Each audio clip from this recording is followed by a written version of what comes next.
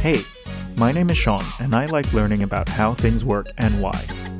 By day, I'm a designer and researcher, and I moonlight by interviewing exceptional people here on Promise. Every episode of Promise is an open-ended discussion on the idea of promise itself. Whether that's the potential for success or the commitments we make to get there, Promise showcases tomorrow's heroes before they get famous. This week I chat with Brock Ford, co-founder of Medidata. Medidata is setting out to save lives by minimizing medication errors. We chat about the cost of these medication errors, why this problem has never been solved, the data-driven solution being built, the regulatory challenges of medical tech, using said tech to build trust, and how one small tool could change the face of medicine. Please enjoy my discussion with Brock Ford.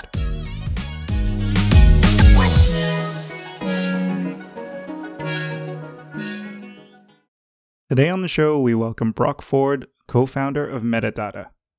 Medidata is a software tool intended to recommend the right medication to the right patient. But that description doesn't do it justice, so I'll let Brock fill in the details. Yeah, thanks. Thanks for having me. I think, Medidata is creating software which assists clinicians in making the best medication choices for a specific patient. It comes about because of my co-founder's experience as a pharmacist. So we're taking data on the specific patient and saying, given all these factors that relate to that patient, what is the best medication for them, putting the patient at the center of that decision. So it allows clinicians to concentrate on things more important necessarily than that, get the diagnoses right and whatnot, and the clinical side's really taking cover from a pharmaceutical perspective. Okay, so what is the problem that's actually trying to be tackled here, aside from just prescribing medicine? What is the current issue with medicine prescription? It came about really because of the experience that Siobhan, my co-founder, had. So like I said, she's a pharmacist by trade. She's worked across a number of different areas of healthcare, but one of those was within a hospital setting. She worked as a hospital pharmacist, and her job was pretty much to go around to the different wards and check what had been prescribed for all the different patients. She'd come to me at the end of the day and kind of say, I haven't seen any patient that hasn't had at least one error. It was quite overwhelming. Doctors are very time poor. When you talk about those in a hospital, they have so many things going on, and they get a patient come in, they've had a heart attack, they treat the heart attack. They don't necessarily have the time to consider other factors, research all the specific drugs. So it was really her job to check that, and there were so many errors that were occurring. I guess the problem is really around that medication error space. We did a lot more research into that, and we found that it's not just something that she was experiencing, but it's something that is broad across the entire health spectrum. Within Australia, for instance, it costs about $1.4 billion a year. It's on average 1.6 errors per patient within a hospital. But even beyond that, when you look at other areas like aged care, it becomes even more prominent. So within residential aged care facilities, it's about 98% of all patients have at least one medication error. I mean, that's all of them. There's on average 3 errors per patient. So it's a massive problem. Getting that right can really have a massive impact on patient outcomes. And that's really where our focus has been. But even beyond that, there's a huge benefit to clinicians from a time-saving perspective. They don't have the time to worry about all the intricacies of every element of what they're supposed to consider. So we take the pain out of that and say, from a prescribing perspective, here's what the best practice clinical recommendation would be. And so it gives that recommendation to them. So they don't have to worry too much about that. They don't have to go away and do the research. So we're really taking that and giving that as a benefit to them as well. Okay, so is the problem with doctors, clinicians who would be prescribing this medication, yes, they're time poor, but is the problem really that they might not be up to date with the research necessarily? It's probably a number of factors. So that is one of them. So obviously there's a lot of things occurring and a lot of kind of things hitting the market. And that's only going to become more and more of an issue given, obviously in the COVID space, we saw expedited clinical trials and whatnot, and that's probably going to become more of the norm. Things are probably going to hit the market more and more, so it's going to be harder to keep up to date with everything that's occurring. Understanding all that and being up to date with clinical practice and guidelines is one thing that's almost impossible. And so it's difficult for them to kind of be able to do that. But at the same time as well, there's a lot of other factors that are playing into it. One of the key factors that differentiates us from other companies that are looking at medication errors is emissions of therapy. Like I said, a patient comes into hospital and they're prescribed XYZ because that treats what they've come in for, but it doesn't consider the other factors like what they were taking before they came in. So medications that relate to a heart attack, that's required in the short term, but what do you do about the other medications? Do they continue to take them? Will there be an interaction? If there is, should we reduce the dose on one of those? All this kind of stuff is guideline and protocolized, but it's almost impossible for someone to be able to retain that knowledge when they have so many other things going on. So it's taking that pain out of that and allowing them to spend time on the more the difficult stuff that they shouldn't have to necessarily worry about. Okay, I can definitely see where Siobhan's background plays into this and a specific motivation for wanting to solve this problem. But what about yourself? What's your background and how do you fit into this team? Yeah, so my background's quite varied, in fact. I come from more of a commercial strategy space. I've spent the last 7 years across insurance and financial sectors working in commercial risk management roles. But I actually also have postgraduate qualifications in data science, so cover off the data elements, the analytics space. I'm no software engineer, but like our MVP, I built that in a low-code environment. It's not the prettiest thing, but it's serving its purpose, which was really for us to be able to get feedback and prove that this was a problem that we were seeing beyond ourselves, but also it's helping clinicians as well. I act as a person wearing multiple hats, but I'd say more on the kind of commercial side and help out with the tech stuff as well. Okay, so you just mentioned looking at the problem and noticing that it wasn't something applicable to just yourselves. What was the kind of research that you did that confirmed your suspicions? Yeah, it's been a long journey, actually. We took the approach where we really wanted to get to the bottom of the problem as much as we could before we even built anything. You know, the whole mantra that build it and they will come, that doesn't necessarily hold up in the startup space, but it probably holds up even less in the health space. We wanted to really understand what the problem was. And so we took multiple approaches to doing so. We did a lot of research ourselves. So we read multiple different articles and that's where we kind of got some of those statistics from.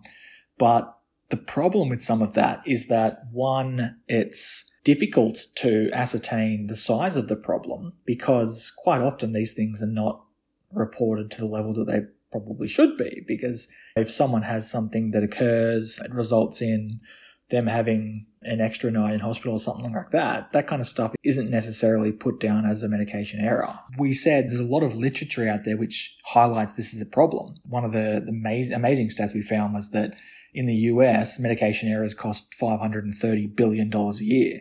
These research articles have taken place and a lot of research has been done into that.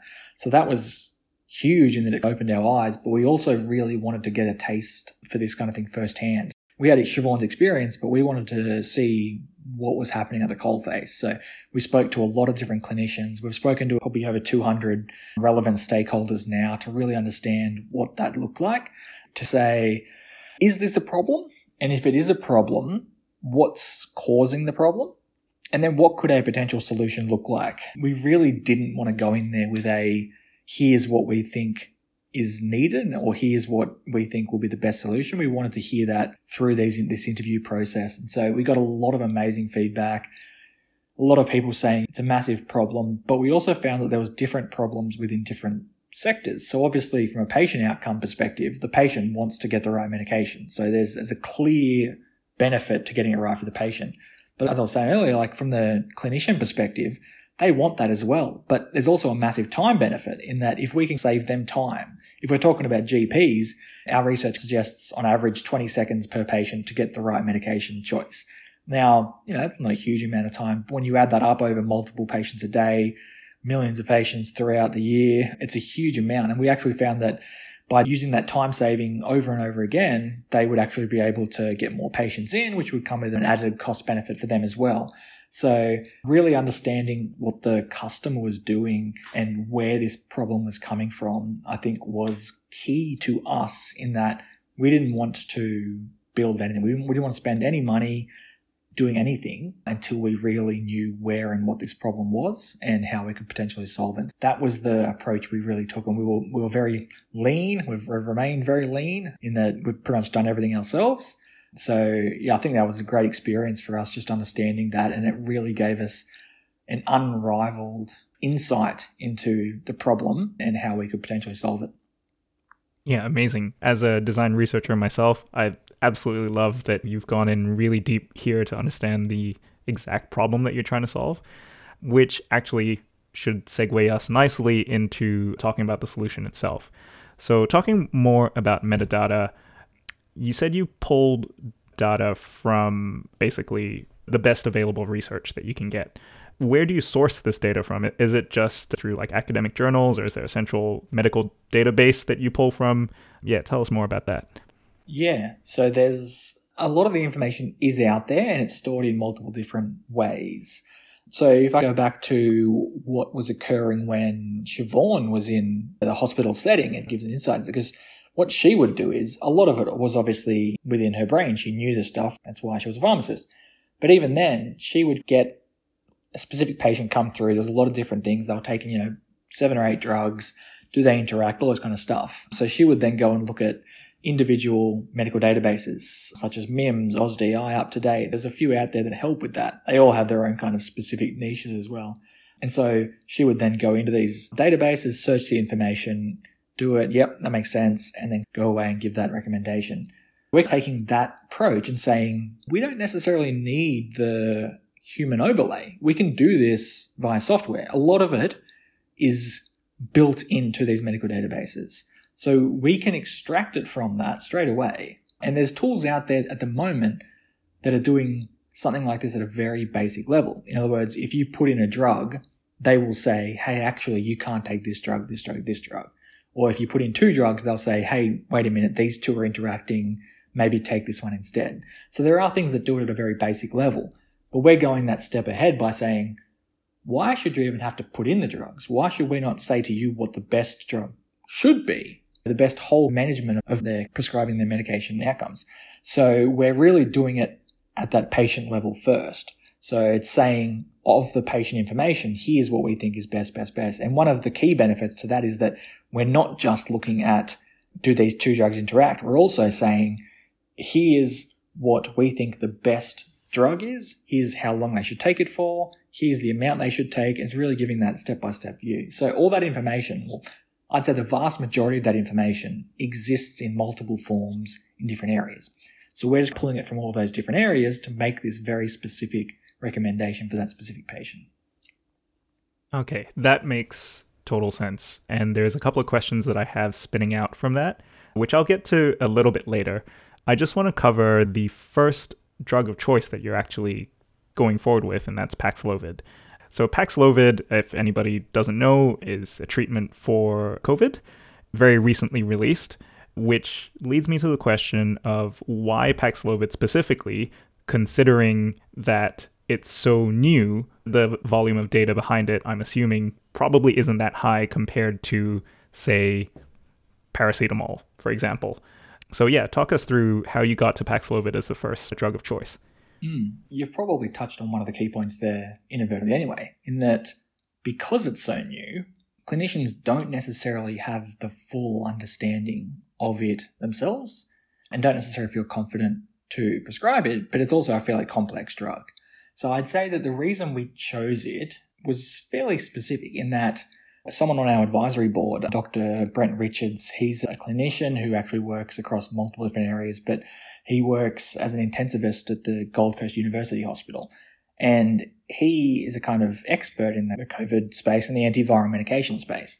And one of the things he was doing was going out to clinicians to give talks on what potential drugs there could be used to treat COVID. Obviously, given the environment we were in, it was very important. So this was pretty much at the start of the BA4 and BA5, the new strain that was coming in. We were worried that there was a lot of potential for this to cause us like a real big wave, a lot of hospitalizations. At the same time, the flu season was running rampant. It had hit earlier and faster than we'd probably expected. There was a real risk of hospitals being overrun. He was out there doing manual presentations to clinicians around the CYP4 and 5 enzyme space, but also antiviral medications. It was quite convenient, I guess, for us, and that's what he was working on. And he came to us and said, I've been doing a lot of speeches to clinicians around this drug Paxlovid in the treatment of COVID-19. And he said it was quite telling to him the hesitancy within clinicians to potentially prescribe this. Also within the government, the fact that the PBS listing for this drug was fairly strict. There was a whole lot of things going on. And he said, I know you guys are looking at medications and assisting in the prescribing of medications. Could you create a tool which helps clinicians understand this drug better? And that's really what it was all about. For us, it was about creating something which educated clinicians. We didn't necessarily want to create something that said, just do this, this, this. That wasn't the focus. We really wanted to educate them so that they could feel more confident in that. So I'd say that the reason we chose it was very much that it was just something that was occurring at a time, and it's probably going to continue onwards. It is an efficacious drug in treating COVID-19, which is probably here for the long haul now. But yeah, even beyond that, it was about assisting those clinicians and just feeling more confident in prescribing a drug which has a lot of interactions. It does have interactions with kidney and liver and whatnot. So there's a fair bit going on there. And we're just kind of helping them to feel more confident in prescribing something which truly does help out where it's needed. Okay, great. Now I'm going to circle back to the questions I alluded to earlier. And that is in regards to de-identifying patient information. I'm just very curious about how this works, because what kind of patient information do you need in order to make the right prescription? And is this something that the clinician has to provide, or is that something that you draw from somewhere else? Can you talk us through that? The key is that we're not necessarily de-identifying. It's just that the information we need isn't necessarily identifiable. So, we don't need to know the patient's name. We don't need to know their Medicare number. There is some information we do need, which is considered potentially personally identifiable information, like their age, for instance. Like a patient's age is a factor when it comes to their medication treatment. The way that we do it is to keep it as simple as possible, only because obviously it becomes far more complex when you look at more detailed information. And one, we don't want to run the risk of that. But two, if it's not needed, what's the kind of purpose of us holding on to that? Patients don't want that, so we don't necessarily need that. So I guess the information we need is any information which can be important in making a recommendation for the patient. Those kind of factors like the age, weight, height, just factors like that are important. What current medications they're taking, what the actual diagnosis is. Those kind of factors that you can't use to be able to identify someone are the core of what we do.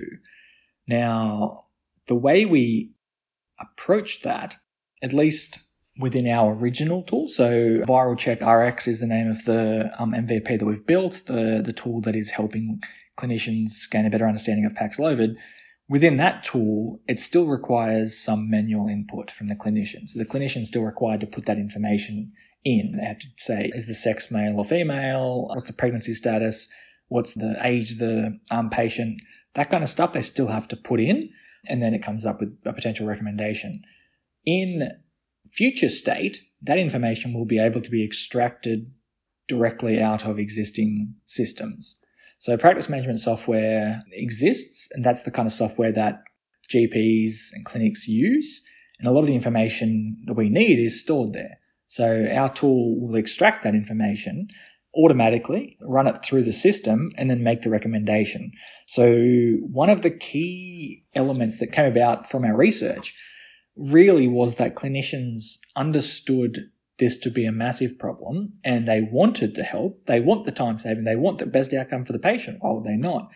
But knowing that they are very time poor, the key was really around seamless integration into their workflows. They didn't want to have to go somewhere else. They didn't want to go to multiple different sites. And that's currently what they're doing. To get all this information, they have to jump to multiple different sites. If they want to accurately prescribe Paxlovid, they have to go to between 5 and 10 different areas to get the information. They said, we really want this to be as seamless and as integrated as possible. So the key will be that we extract that information out of that practice management software, and it gives that recommendation very succinctly, and it's able for them to be able to be accessed at that very simple level within their existing workflow. That's the key to the outcome as well. All right. So, in terms of providing a recommendation to a clinician to make an accurate judgment call on what medication to provide a patient, ultimately, from a regulatory perspective, who bears responsibility there? Because let's say, hypothetically, there's a slight error in the data and you might have unintended consequences of actually ending up where you started with a misdiagnosis or a misapplication of medicine. So, yeah, have you thought about this at all? I'm sure you have, but I'd love to hear your reasoning. It's obviously one of the key elements that we have to get right. That is one of the real risks we have. There's been very recent, actually, changes to regulations around software as a medical device within Australia. And so that's helped us to understand better what our tools could be and where they could fit within that. So that was very well received from us and the market in general. At the end of the day, we are giving a recommendation. So it still requires the clinician to make the final call. We are confident that we can get it to a position which is far more confident than what's existing at the moment. I think the key for us has actually been, Siobhan's experience has been amazingly useful. She's actually worked for the TGA. Obviously, the TGA is Australia's regulatory body. Within a health tech company, having regulatory experience has been amazing. There's obvious and very deliberate and very reasonable reasons why the regulatory environment in the health space is important. It's people's safety, people's lives are on the line here. So it's got to be a key focus for all companies. And it's one thing that a lot of health tech startups actually struggle with. How can you navigate the regulatory environment, which is somewhat complex, but obviously incredibly necessary. Siobhan's experience at the TGA has given us unrivaled benefit there, and it's really allowed us to more accurately and precisely navigate that environment.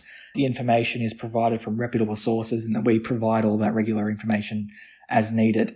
Our full stack software, when we get to that point that is doing the extractions, that will probably be classified as software as a medical device, but we have that unbridled advantage of having Siobhan having had that experience, so we can navigate that relatively quickly. But it's certainly something that is a key risk for any health tech company, but us specifically, given the space we're playing in.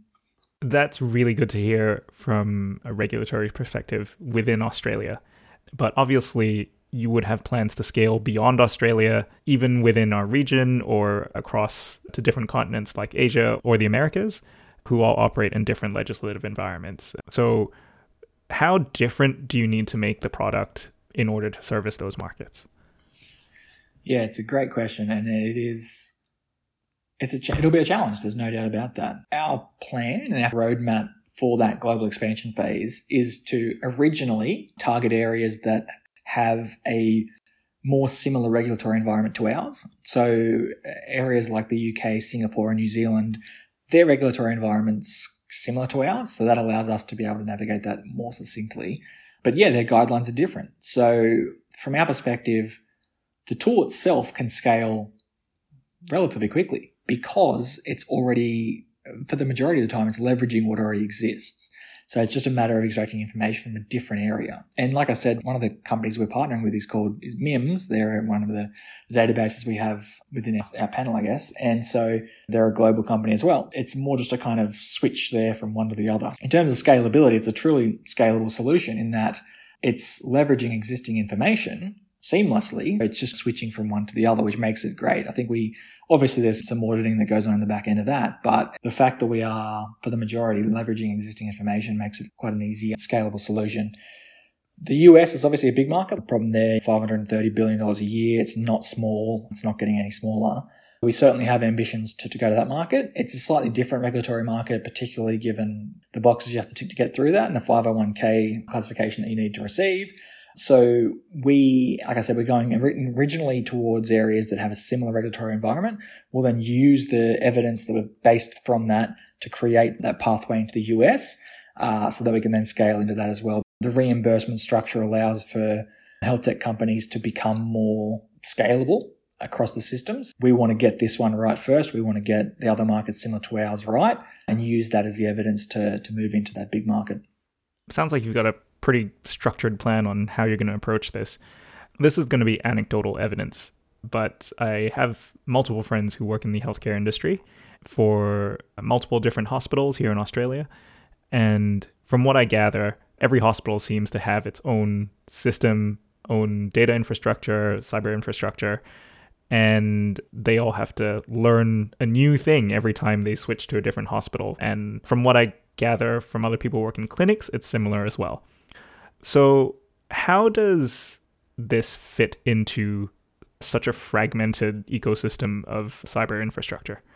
I would say that's one of our biggest risks, probably the biggest risk we have as a company. And it's not necessarily just so much that it is fragmented, because it is. It's also just that you have a number of major players that you have to get right. There's quite a small number of companies that have a monopoly across the board when it comes to these kind of systems. I would say even in very recent times, it's improved, which it needed to do and hasn't done for a long period of time. So we are getting now systems that talk to one another across individual hospitals. Now, that's something that shouldn't be a problem, but it's something that has been. One ward not talking to someone else. We're now getting systems that are allowing that to happen more seamlessly, and across the board, we're getting more information stored accurately, which allows us to transfer that in a better way. From our perspective, it's really about the integration, how we go about that. Our tool, like I said, is going to be very small in the way it feeds into these workflows. So we don't necessarily need this massive amount of work around getting that right. What we have to get right is the integration. Once we're integrated into one system, transitioning that to another is not necessarily difficult. That's the whole benefit to the scalability side of it. We don't have to worry about all these UI, UX elements that other companies may have to deal with. Once we're in, it allows us to move quite quickly and scale accordingly. There's a number of players that we have already spoken with, and so we've got a plan on how we go about that. But once we're integrated into one of these systems, it then allows us to prove our worth, which is the key. We know that our solution is going to improve patient outcomes. There's just no doubt about that. And once we have that proven by numbers, even just a very specific case of us saying, hey, this patient was going to be given this, they were given this instead, and it saved XYZ. That's the kind of thing we need. And once you have that, which is where we'll be able to get that relatively quickly, that's when it can become much easier to say, hey, get this in now. And as soon as you have people on board, you can go accordingly. We know that the key for us is going to be getting it right. And so that's why the medical front is the key. We get that right. We can then use that to leverage across multiple different systems. Okay. So what's the traction that you've currently got in terms of success stories, and what's been the feedback so far? Yeah, so as I said, we've got our MVP in at the moment. So ViralCheck RX is out there. We now have clinicians using that. There's been very positive feedback around what it is doing. So I think that that's key. We have a number of clinicians that are using it on a regular basis to be able to feel more confident in prescribing Paxlovid. That was obviously the key. So the feedback's been really good, actually. We're now getting return users, which is obviously a key traction point for us. We're using that to potentially build out the next solution as well. In terms of traction, it's been quite eye-opening that something like this wasn't there, but the fact that we are getting these positive responses is making it a whole lot more positive for us. Just being at people saying, I used this to do this and saved myself this, that's something that's actually very powerful when it comes to your own brand, but also your own level of confidence when you're creating a startup. It's been amazing for us. On the back of that, as a company, we've started to gain a lot of traction as well. We're obviously part of an accelerator program called the LuminaX Health Accelerator Program. It's arguably Australia's premier health tech accelerator. And on the back of that, we won an award at the end of the program. The Startup of the Year award was amazing. Both Siobhan and I were nominated for Young Entrepreneurs of the Year, which was amazing as well. All these things really come from the success we've seen as a company, but also the sheer passion that we've got as well. Like we know this is a problem, and we know that Weatherai wants to solve that. And I think that anyone who talks to us sees that. So I think that's the key. And I think, it's been a wild ride, but it's already proving to be very, very positive for us. Awesome. Congratulations on winning the Startup of the Year award, by the way. I didn't realize you guys were both nominated, but having heard you speak multiple times, I agree wholeheartedly. I did have one question coming off of your last answer, and that was, why hasn't there been a solution in this space before? And who else is in this space, if anybody? Yeah, it's a great question. To be totally honest, it took me a long time to understand it myself. It just seemed like something so logical. Like, why should we not have something that just does the hard work and the more accurate work for you? It's just, at first, I didn't believe it. Like, I had to do my own research to find something out there. And the only reasons that we can really find is, first of all, it's not easy for all the points that we've already discussed, but also just being able to get into the right people is difficult. You have to really have a understanding of the problem space and what the solution could be to even be able to talk to the right people. So even if companies have tried, they will have found very quickly that it is not as easy as just saying, here's a solution to this. You have to really understand it and be able to talk the language with the right people. It's just been very difficult and at times frustrating, but we've really concentrated on understanding the problem so that we can have the right conversations. So that, I would say, is probably just the main problem. But even beyond that, there's other things like, the regulatory environment's complex and it is something you have to get right. And I know there's other companies that are in the health space that have really struggled with it. And it's one of the things that has been a barrier to entry for a lot. Again, Siobhan's experience in that space has been amazing for us in that it's one thing that we didn't have to worry about so much, whereas everyone else has really had to get a grasp of that and understand a whole new world. We've already had that foundation, which was amazing. There's other factors that I think one of them is around that risk that you spoke about, that the indemnified side of things. That's something, again, you have to do it in a way that suggests that it is the best possible recommendation, but it is just that recommendation. So that's another factor as well. In terms of kind of the competitive landscape, as I said, medication errors in general are very broad, and there are quite a few companies that are looking at medications in general. A number of those, MedAdvisor is an Australian company, they're dealing more on the kind of adherence and compliance phase. So like, saying, make sure this person takes their medication. Here's when you need to take your meds, blah, blah, blah, blah, blah, which is a big problem. But our research has actually suggested that of all medication errors, 60% come from the prescribing or thereabouts phase. So it's a key problem that not necessarily anyone has kind of gotten right just yet. There is one company out of Israel called MedAware, and they are looking at prescribing errors. So they're doing the problem space we're looking at, but the way they're solving it is by saying, here's a whole heap of data. Is there an outlier there? So if someone prescribes this for a specific disease, it'll flag it and say, hey, based on previous experience, that doesn't sit right.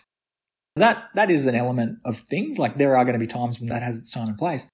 But our solution is very much more patient-centric. It's saying, why wait till after the fact? Let's say this up front, like, given the patient's information, here's what they should get anyway. This is more based in that clinical guideline as opposed to just being data-driven. Obviously, a data-driven solution requires data. And so data is particularly difficult to come by in the health space. And you need a lot of it to be able to say when something is not always statistically significant. That is a kind of shortfall there.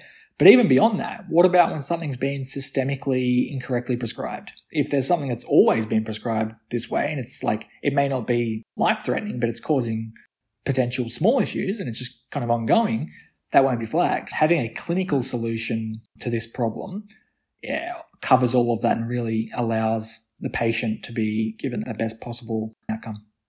All right, so looking forward to the future of metadata, what do you think are the next steps that you need to test, or any hypotheses that you need to test? Yeah, so as I said, the key when it comes to that full stack software solution is going to be the integration front. That's really where we need to get, and we need to be in a position where it is seamless for clinicians. So I guess our goal is to ensure that the software that we're building is able to be fully and seamlessly integrated into the workflow of a clinician. And that's a challenge, but it's also the goal that we need to get to. And the way we've set it up is that is the focus of the tech build itself. We're putting it at the front and center of that build. We're currently building out that solution. And so We're concentrating on a number of drug classes. Obviously, our MVP is built around one drug. There's thousands of drugs out there. So we're broadening that into other drug classes. And then we'll expand, obviously, from there into the full suite of drugs, which is part of the benefit of our solution is that, like I said, it's very scalable. And the fact that it's based on existing clinical guidelines means that we can, once we got it right for one, it's just a matter of extracting the next one and the next one. It's not necessarily a difficult task to be able to extract multiple different tasks. So I guess the current goal is to have that software seamlessly integrated into practice management softwares and then extracting the medical information starting with a number of drug classes and expand beyond there. We are concentrating on the GP market to begin with, and that's very much by choice. The research we've done suggests that GPs are a market that needs this solution. We have research that suggests that GPs and clinics will pay for the solution, which is obviously a key from a business perspective. And so we're targeting that. And there's also the added benefit of it just being somewhat easier to integrate into a practice management software than it is to integrate into a hospital setting.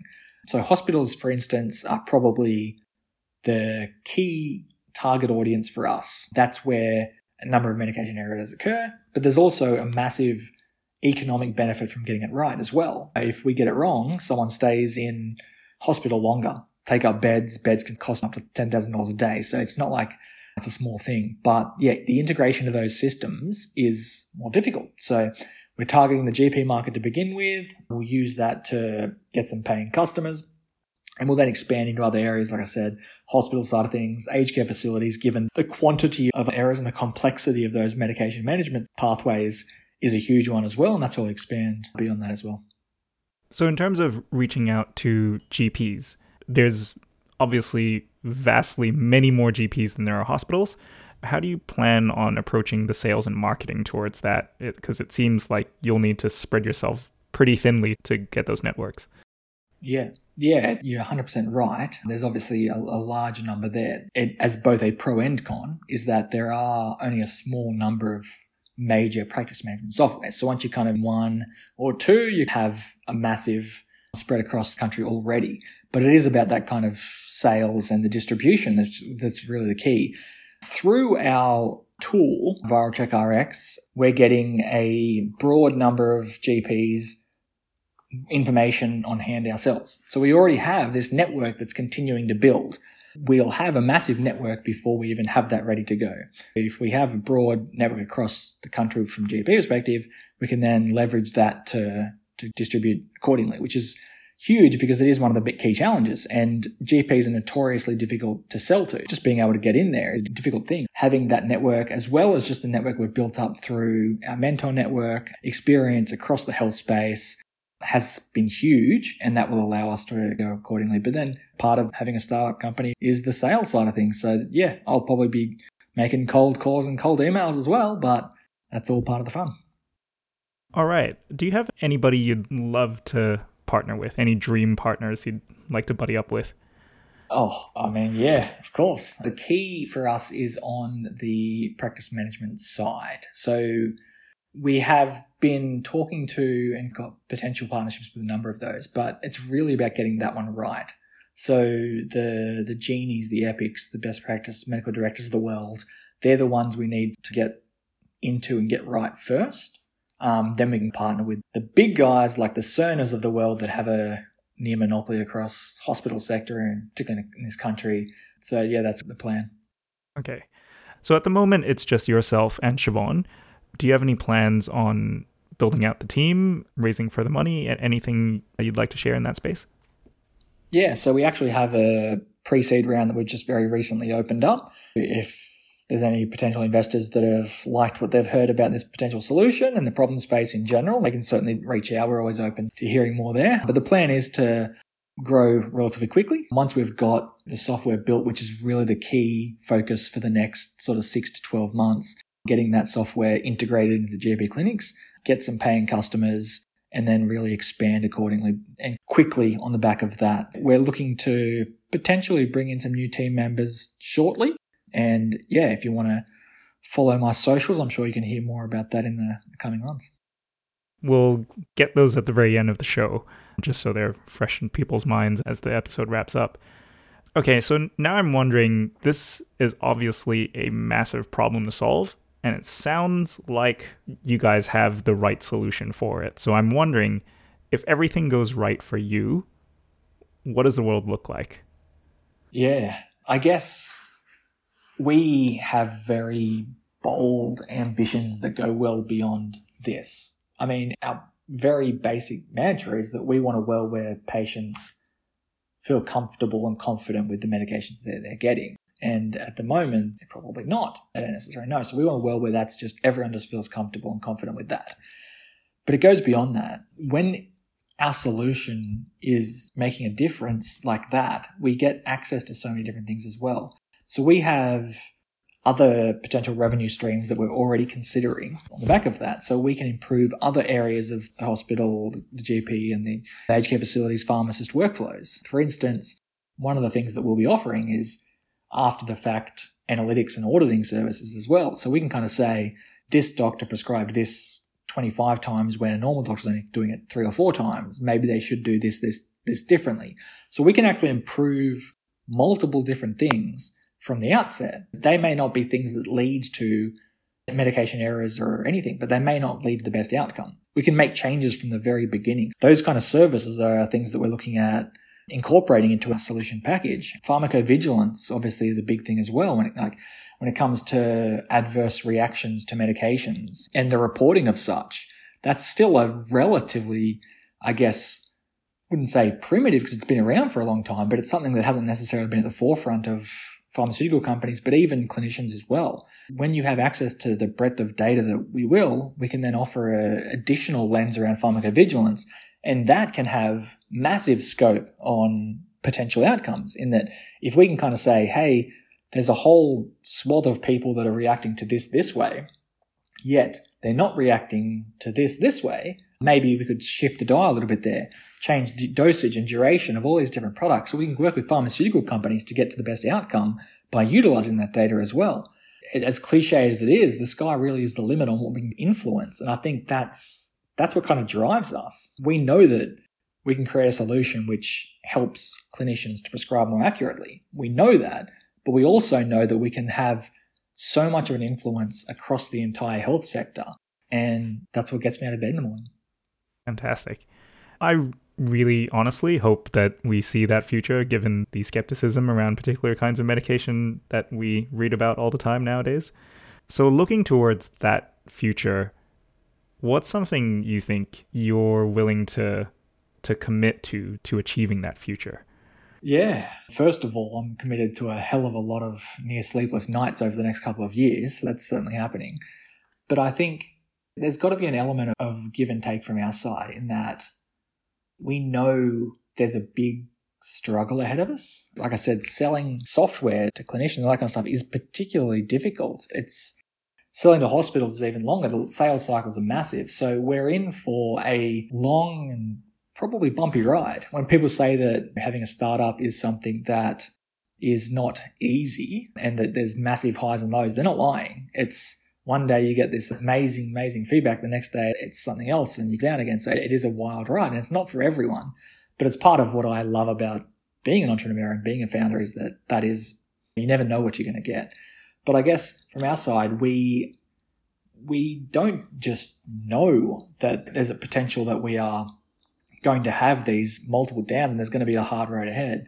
It's kind of what we want. We want to be able to work through that and get to that. And the only way you can do that is to really understand the problem and get to the bottom of it through conversations, discussions with the right people, important people that are decision makers and whatnot. We know that and we're willing to do that and we want to do that because that will help us get to the right solution. In terms of saying something that I'm willing to give up, I don't know if I'm necessarily giving up anything because it's what I would want anyway. I've already given up a lot of cash of my own, so there's that, and that's probably not going to change. We still aren't paying ourselves, so there's still that. But yeah, from my perspective, it's not about giving anything up. It's about doing it right, and doing it right doesn't sometimes mean that it's not always shiny and bright. Sometimes there are challenges along the way, and I wouldn't want it any other way.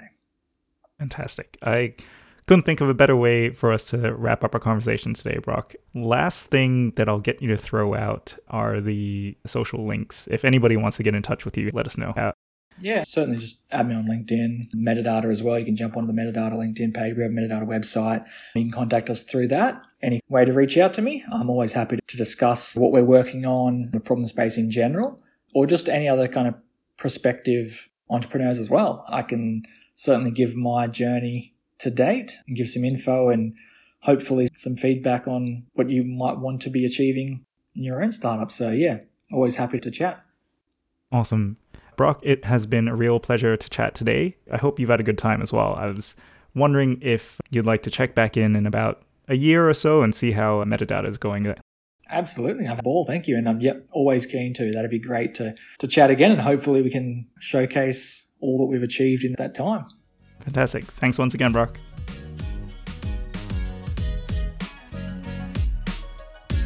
And that's it for today's episode of Promise.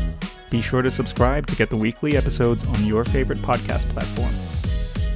Do you think you or someone you know would have ideas worth sharing? Send me an email to sean@promise.fm or DM me on Twitter at sean_AHD. Otherwise, stay tuned, subscribe, and learn what it's like before the success, when what we've got is promise.